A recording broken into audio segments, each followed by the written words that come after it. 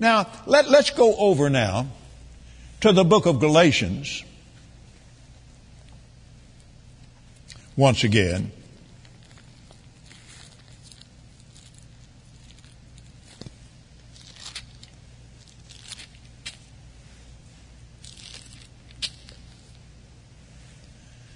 Now we know in the 5th chapter and the 22nd verse, the fruit of the Spirit is love, joy, peace, long-suffering, gentleness, goodness, faithfulness, meekness, and temperance. Against such there is no law. But now wait a minute. What about the works of the flesh? Verse 19, the works of the flesh are manifest, which are these. And he's writing to Christian people, born again, Holy Spirit baptized Christian people. Adultery, fornication, uncleanliness, lasciviousness, idolatry, witchcraft, hatred, variance, emulations, wrath, strife,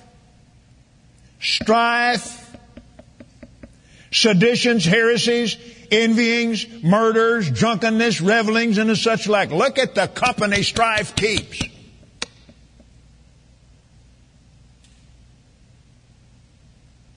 It isn't worth it. It is absolutely not worth it. The things that it destroys. It destroys dreams. The very apostles of the Lamb, of course Satan attacked them with that. But these are the same men that changed the history of the world. What changed everything? First of all, the new birth happened right there. Jesus breathed on them and said, receive the Spirit. That's when they were born again. And then on the day of Pentecost, glory to God, filled to overflowing with the love of God Himself. The Spirit of the living God. Once that took place, what happened? The love of God was shed abroad in their hearts by the Holy Ghost. Can you see it? The strife and the fussing was over. Now they knew who they were. The devil was defeated. And the rest is history. Strife is a killer. It's a killer of families. It's a killer of nations. This nation is suffering with it today. I've been around a long time. I'm 83 years old. I've seen a lot come and go in this country. I've never seen this kind of strife before. Between parties, I have never seen it. They've always, politically fought one another. Not like today. No. Not like that. It opens this nation to terrible, terrible consequences. And I'll tell you right now, if it were not for the praying people in this country, it would destroy it. Because that's what Jesus said. A house divided against itself can't stand. What's it saying? A house that's arguing and fighting with one another. What? Strife, confusion, every evil work. And the devil just runs away with it. Because you've just handed him your life. You just handed it to him free of charge. Amen. It's just not worth it. So how do you do it? How do you change it?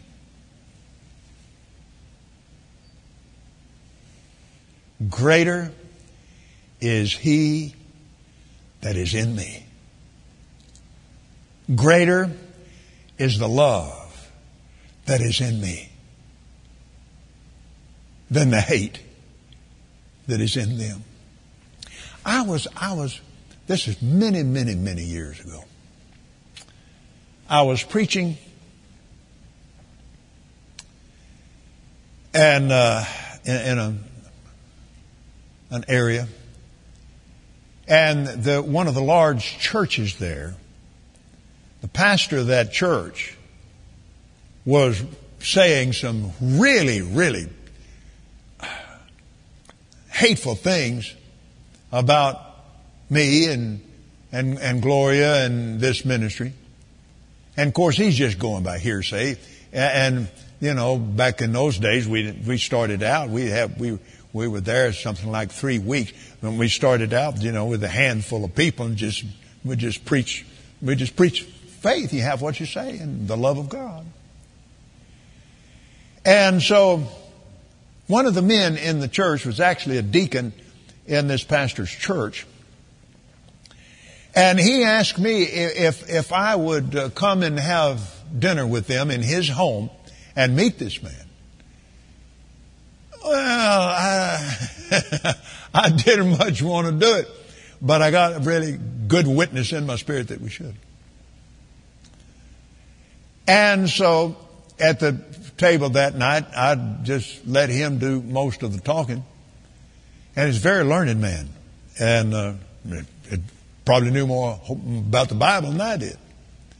But he didn't know about faith what I knew. And he didn't know about yielding to the spirit of love that I had learned from Brother Hagin. And he wasn't ugly about it, but he was critical about the message and so forth, and talk. And so finally, Gloria and I didn't say very much. And he just talked. And all this time, I'm just loving him. And it got time to leave. I said a little bit about faith and so forth, and he was interested. And we got to the front door of this man's home. And the pastor is headed out before me, he and his wife. And he turned around and he looked at me, and suddenly he just dropped to his knees like somebody had hit him. Took my hand and put it on his head. He said, "My God, Copeland, pray for me, pray for me." He said, "I've substituted hard work for prayer and faith."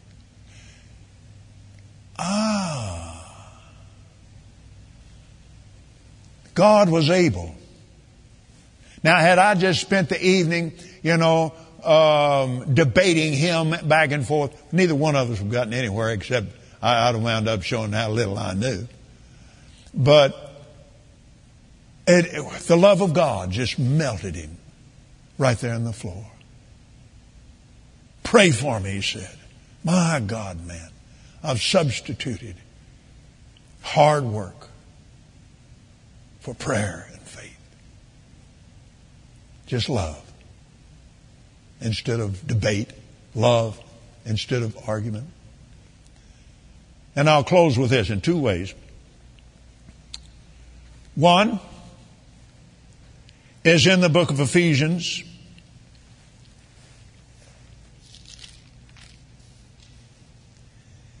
And we will look in the 4th chapter. Here it is. Listen to this. "Let no corrupt communication proceed out of your mouth." That's what he's talking about. Bad conversation, bad words, strife.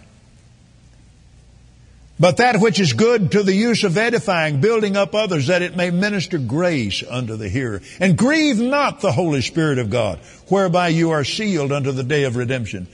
Let all bitterness and wrath and anger and clamor and evil speaking be put away from you with all malice. That's all strife.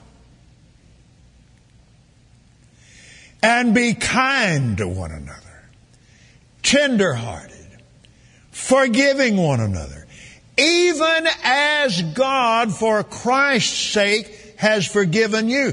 Let's go to the 14th chapter of 1 Corinthians. 1 Corinthians chapter 14. Now, in the 12th chapter, we find out about the 9 spiritual gifts, or the 9 manifestations of the Holy Spirit. And then you come to the 13th chapter, and look at this. Though I speak with the tongues of men and angels and have not love, I'm become as a sounding brass or a tinkling cymbal. Though I have the gift of prophecy and understand all mysteries and knowledge, and though I have all faith so that I could remove mountains and have not love, I'm nothing. And though I bestow all of my goods to feed the poor, and though I give my body to be burned and have not love, it profits me nothing. Love suffers long and is kind. Love envies not. Love vaunteth not itself, is not puffed up, doth not behave itself unseemly, seeks not her own, is not easily provoked, thinketh no evil. Love rejoices not in iniquity, but rejoices in the truth. Love bears all things, believes all things, hopes all things, endures all things. Love never fails. Now, let's go on with this now. But whether there be prophecies, they'll fail. Whether there be tongues, they'll cease. Whether there be knowledge of vast way, for we know in part, and we prophesy in part. But when that which is perfect is come, then that which is in part shall be done away. When I was a child, I spoke as a child. I understood as a child. I thought as a child. When I became a man, I put away childish things. I put them away. You have to put them away. You have to put away childish things. For now we see through a glass darkly, but then face to face. Now I know in part, but then I shall know even as I'm also known. And now abides faith, hope, and love, these 3, but the greatest of these is love. Now the 14th chapter. Follow after love. Follow after love. Say it. Follow after love. Say it again. Follow after love. Say this. I follow after love. God is love. And I'm following after Him.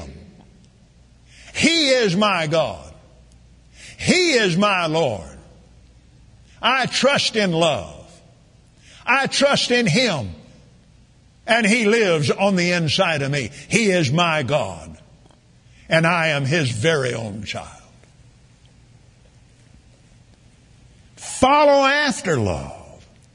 And desire spiritual gifts. But rather that you may prophesy. For he that speaketh in an unknown tongue speaketh not unto men, but unto God. For no man understands him. Howbeit in the Spirit he speaks mysteries. One translation said he speaks divine secrets. But he that prophesies unto men to edification, exhortation, and comfort. He that speaketh in a tongue edifies himself. Builds himself up. But now wait a minute. Without love, it doesn't work. I mean, we just read right there in that 13th chapter, without love, it just doesn't work. Arguing and strife just kills the manifestation of the gifts of the Spirit. And you can have a fuss on your way to church. And you know, just before you walk in the door, put that smile on your face, you know. Yeah. And then stand up in the congregation and deliver a mighty powerful message in tongues. And someone interpret it.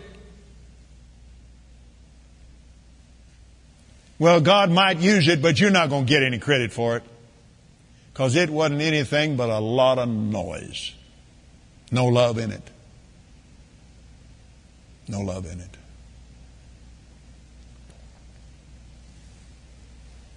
Boy, it hits home hard, doesn't it?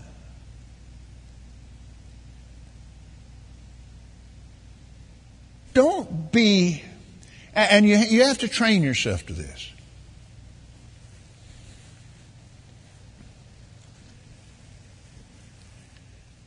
When I was young and then on up, grown man, just get mad at something, be working on my motorcycle or working on a car or something and bark my knuckles and just throw my wrench across the garage. What good did that do? Nothing. All it did was anger you and rip at your brain. Thank you, Lord.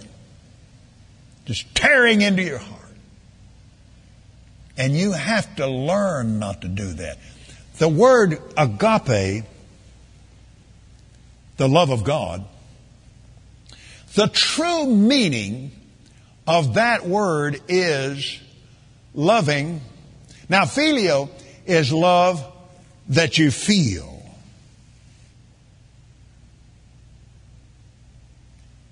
Peter denied Jesus 3 times. Jesus said, Peter, do you agape me?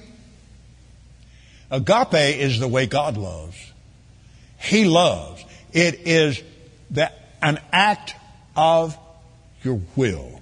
I love you, whether you like it or not. I love you. I just love you. I just love you. Of course, when you're married to somebody like Gloria, you talk about somebody that's easy to love. That's the kindest, most loving person I've ever known in my whole life. She loved me when I was hard to love. And just loved me into the kingdom of God. Hallelujah. That's agape love. But he said, Peter, do you agape me? And Peter said, Lord, I phileo you. He couldn't say it. And he asked him again, Peter, do you agape me? He said, Lord, I phileo you. Then Jesus came down to his level so he could agree with him and pull him on up out of that place of shame. And Peter was never the same again. Hallelujah. We're going to learn from these things. We are learning from them. Some people just argue or have a... Let me tell you about this now, and then this is my close.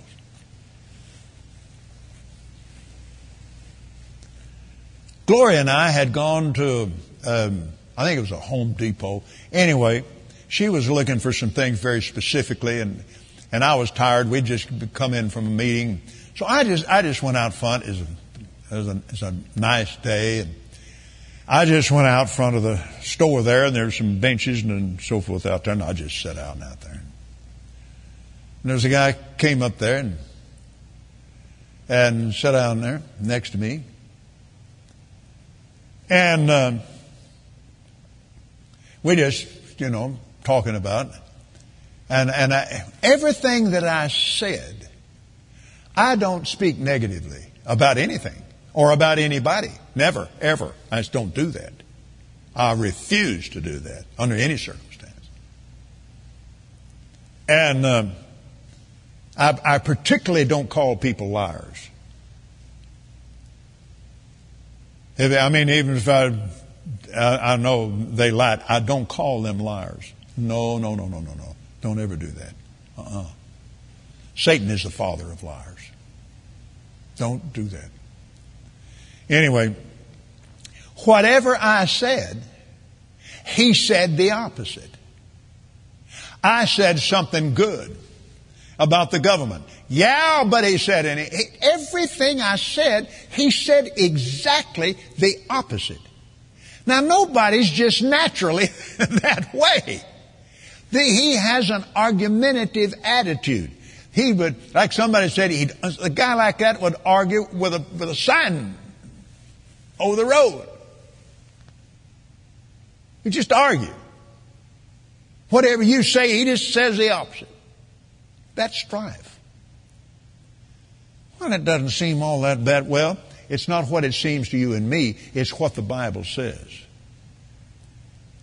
If you can't be agreeable, just be quiet. And say, mm-hmm, mm-hmm, mm-hmm, mm-hmm. Well, you don't have to agree with it. But don't argue with it. Father, we thank you tonight. We praise you and we honor you.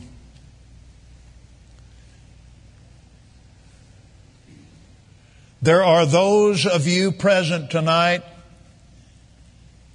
watching and listening. We've hit on the key issue to your health. Many of you knew it before we ever got started good. Strife, the killer of dreams. The author, one of the first fundamentals of fear.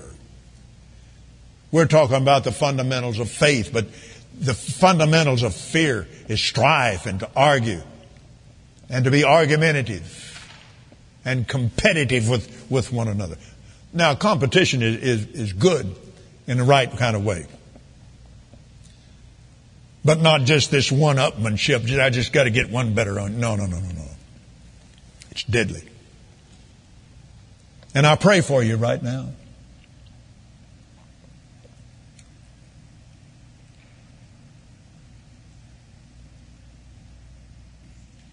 If you've never accepted Jesus as your Lord and your Savior, your days of strife will continue and hardness will continue. But when you receive Jesus as your Lord and your Savior, 2 Corinthians, the 5th chapter, any man or any person that is in Christ is a new creation. Old things have passed away, and behold, all things have become new. What are those old things? That old natural nature, that old argumentative nature, that's just the nature of the devil. Because you're not connected to God. If you're not connected to God, you're connected to him. You're connected to the devil. We'll see that as we continue to study this week. But any man that is in Christ, any person, is a new creation.